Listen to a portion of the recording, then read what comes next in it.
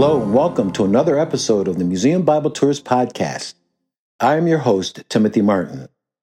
The title of this episode is Understanding Ancient Hazor Through Biblical Archaeology, and is the third in the series, Unveiling the Bible's Significant Cities.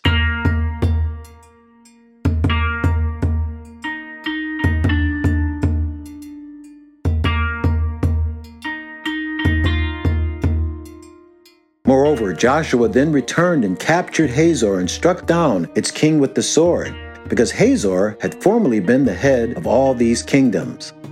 They struck down everyone in it with the sword, devoting them to destruction. Not a breathing thing was left. Then he burned Hazor in the fire. Joshua chapter 11, verses 10 and 11. This is the account of those whom King Solomon conscripted for forced labor to build the house of Jehovah, his own house, the mound, the wall of Jerusalem, Hazor, Megiddo, and Gezer. 1 Kings chapter 9, verse 15, New World Translation.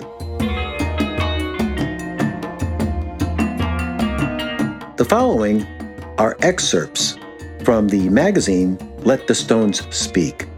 Quote, Hazor was one of the most significant sites in the Bible lands. Its power was widely felt before the arrival of the Israelites, and it would have been one of the main lynchpin cities for them to conquer. For, according to Joshua chapter 11, verse 10, because Hazor had formerly been the head of all these kingdoms, as we read at the beginning of the podcast. Hazor would also later become a powerful Solomonic fortress. Yet for all the important finds made at this historical site, a debate rages as to how they match up with the biblical record, especially of Joshua and his conquests.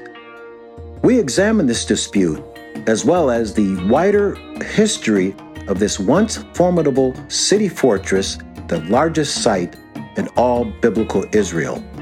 The magazine continues, like cities throughout the rest of Canaan before the Israelite arrival, Hazor was subservient to the Egyptian Empire, though preserving a degree of autonomy.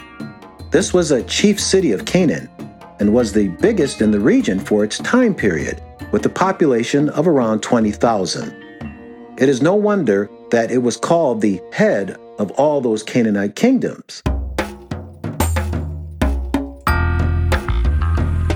Canaanite Hazor, as it functioned within the several hundred years before the Israelites arrived, was found to contain many cultic objects, a large altar, rock-cut tombs, and infant jar burials.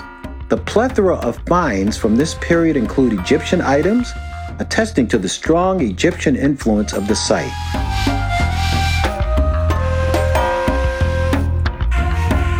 Additionally, the strong presence of the pre-Israelite site is witnessed by a number of ancient and scriptural references to it by neighboring kingdoms. The magazine continues, when we look for evidence pointing to the arrival of Joshua and the Israelites, or perhaps the intervening years during the Judges period, we run into the major Hazor dispute. What immediately takes center stage is a noticeable thick layer of burning and destruction discovered throughout the city and is dated to around 1233 BCE. This is where the debate begins regarding the historical accuracy of biblical Hazor and Joshua's conquests. Those who take the full biblical record literally know that the Israelites would have entered the Promised Land in the 13th century BCE, based on verses such as 1 Kings chapter 6 verse 1 and Judges chapter 11 verse 26. Thus, many of the original Israelite conquests would have had to be dated to the turn of that century.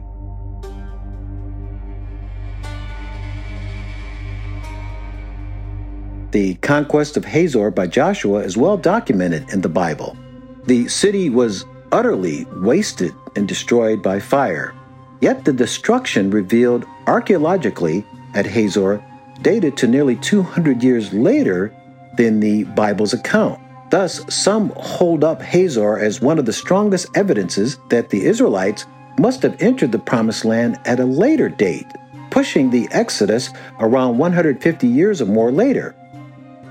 Those taking a late Exodus position thus dismissed biblical passages such as 1 Kings 6 and Judges 11 as being inaccurate, with the Judges period being highly compressed into a short period. But what really happened? Let's do some detective work. The question begs asking, does the biblical record say that Hazor faced any further conquest after Joshua's time? Perhaps in a period fitting the scientific dating of Hazor's thick destruction layer? The Bible indicates that it did. The magazine continues, during the period of the Judges, Deborah was a prophetess when Israel was subjected to the reign of King Jabin of Canaan as punishment for rebellion. Where in Israel did Jabin decide to settle? Wisely, it was the very same location that had been for Canaan, the head of all those kingdoms.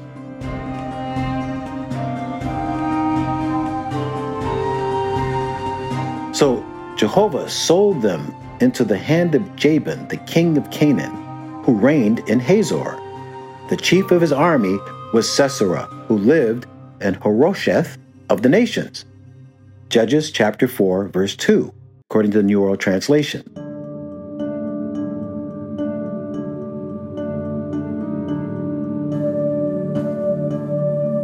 God delivered the eventually repentant Israelites from this oppression after a major battle at Mount Tabor between Jabin's captain Sisera and the Israelite commander Barak. The Canaanites were vanquished and Sisera was killed by an Israelite woman, Jael, to whom he had fled for safety.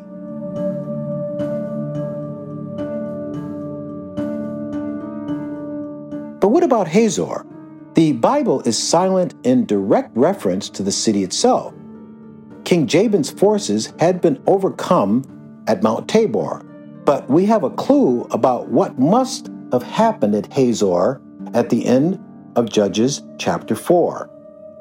So on that day, God subdued Jabin, the king of Canaan, before the Israelites. The hand of the Israelites came down harder and harder against Jabin, the king of Canaan, until they destroyed Jabin, the king of Canaan. Verses 23 and 24, New World Translation. The magazine continues, Jabin, king of Canaan, who was based at Hazor, was destroyed. This was plainly in a later, non-described battle than the initial one against Sisera. These verses made this plain. And after the initial battle, verse 23, the Israelites grew stronger and stronger until they finally had overthrown Jabin. And where would they have overthrown him? Of course, where Jabin was based, Hazor. Jabin had established a strong Canaanite presence there for 20 years. Verse 3 of Joshua chapter 4. In order to utterly defeat Jabin himself, as verse 24 describes, an assault on Hazor must have been necessary. This only makes sense, and the utter destruction described in verse 24 matches the nature of the destruction found at Hazor. Thus, we have a link between the destruction layer discovered at Hazor and the time period of Judges 4. But it is not as simple as that. The name of the Canaanite king during the time of Deborah was Jabin. But interestingly, the name of the king of Hazor when Joshua conquered it was also Jabin. Joshua chapter 11, verse 1. Thus, some hold out that these kings must have been the same person, that the Bible account is confused, and that Joshua 11 and Judges 4 are two descriptions of the same historical event, one that took place after a late Exodus and late conquest of the Promised Land. Could this be true? Is the biblical account somewhat corrupted relating to the historical fate of Hazor under Joshua and under Deborah?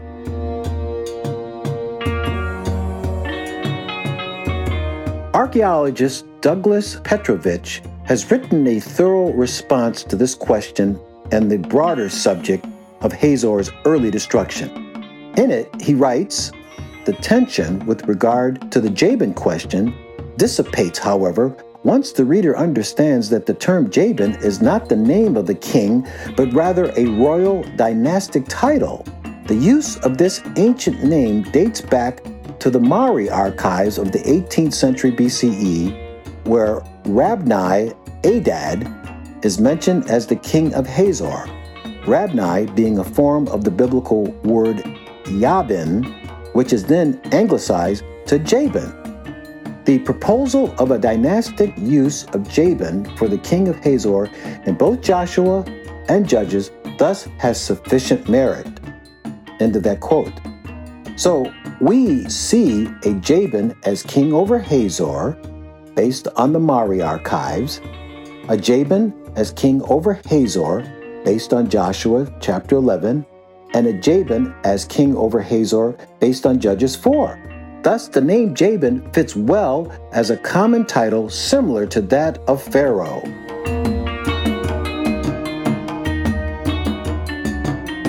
The magazine continues. Finally then, if Hazor's thick destruction, burn layer, is attributed to the time of Deborah, and if a number of dynastic Jabin kings ruled over Hazor, what of Joshua's destruction? Again, the Bible is very clear about the destruction of Hazor under Joshua. Moreover, Joshua then returned and captured Hazor and struck down its king with the sword, because Hazor had formerly been the head of all these kingdoms. They struck down everyone in it with the sword, devoting them to destruction. Not a breathing thing was left. Then he burned Hazor in the fire. Joshua chapter 11, verses 10 and 11, as we read at the beginning of the podcast. Based on this passage, are we therefore to conclude that this simply could not have happened and that the Bible was an error? Archaeological finds at Hazor have more to say. The magazine continues. Excavations have uncovered remnants of an earlier destruction layer at Hazor. A destroyed temple, a high place, was found dating to an earlier time. Furthermore, a large pit was found dug through an ancient Hazor pavement, the sides of which cut through a visible early destruction layer containing ash and fallen bricks, also evidencing this earlier violent demolition. Petrovich continues in his article, quoting, "The Hazor of Joshua's day clearly was destroyed by a massive conflagration as well. Various sections of the burn line and residual burned areas, which measure half of a meter in some places, have been preserved. This burn line, visible throughout the excavated area, reveals the unmistakable signs of a great conflagration. Admittedly, the scope of this conflagration has yet to be determined fully due to the relatively few spots on the site that were excavated down to the level of Late Bronze number 1.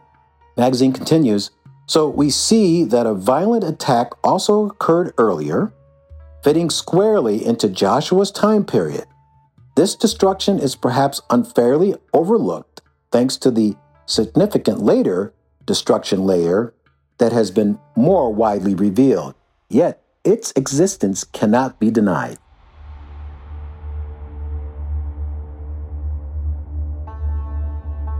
It is regarded scientifically as simply unclear who was responsible for this earlier attack on Hazor. Yet the archaeological record does square up with what the Bible says.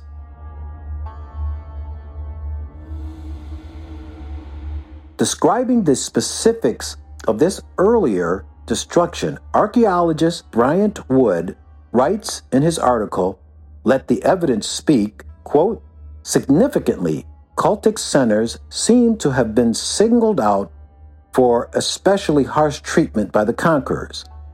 Such especially harsh treatment of Hazor's pagan cultic areas would constitute very typical evidence of an Israelite attack." The magazine continues, after the Canaanite rule at Hazor was again subdued, Israelites settled the city. Once King Solomon came on the scene, Hazor experienced massive rebuilding. This is the account of those who King Solomon conscripted for forced labor to build the house of Jehovah, his own house, the Mound, the wall of Jerusalem, Hazor, Megiddo, and Gezer. 1 Kings chapter 9, verse 15, New World Translation, which we read at the beginning of the podcast. The magazine continues, as should be expected, related architectural features dating to Solomon's time have been found in all three of these cities. These are the six-chambered gates. These gate patterns show proof of a strong united kingdom of Israel during the Solomonic period, exerting a regulation of building standards over a wide area of land. This goes against a popular school of modern thought that considers Israel to have been a fragmented, uncontrolled spread of nomads during the time of David and Solomon, and that David and Solomon themselves, if they existed at all, were merely small-time tribal chieftains. Hazor would be hammered repeatedly throughout the ensuing years. Asa, king of Judah, stripped the temple of its treasures to pay the Syrian king Ben-Hadad to attack the belligerent northern kingdom of Israel. Ben-Hadad obliged, and Hazor was one of the cities that faced destruction from his armies. 1 Kings chapter 15, verse 20. All the land of Naphtali includes Hazor. See Joshua chapter 19, verses 32 and 36. Hazor also weathered attacks by Assyrian king Salmanaser III and then Syrian king Hazael. 2 Kings chapter 11, verses 32 through 33. Hazor eventually fell to the Assyrians during the campaigns of King Tiglath-Pileser III, about 200 years after King Solomon's time. In the days of King Pekah of Israel, King Tiglath-Pileser of Assyria invaded and captured Ijon, Abel-Beth-Maachah, Jonah, Kadesh, Hazor, Gilead, and Galilee, all the land of Naphtali, and he took the inhabitants into exile in Assyria. 2 Kings chapter 15, verse 29. The archaeological finds from Hazor corresponded with this destruction, and after this point in the city's history, it would never rise again to its prior mighty status. We agree with all the comments made by the magazine Let the Stones Speak. Thank you for listening. We hope you enjoyed this episode. If you did, please share this episode with your friends. We invite you to visit our website, museumbiblettours.com, to sign up for our newsletter, to follow us on social networks such as Instagram, or even leave a review. If you enjoyed this podcast and want to help it grow, head to our donate page, museumbiblettours.com/podcast. Therein, you will see how to donate.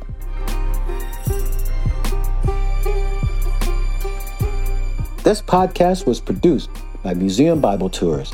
Thank you for your support.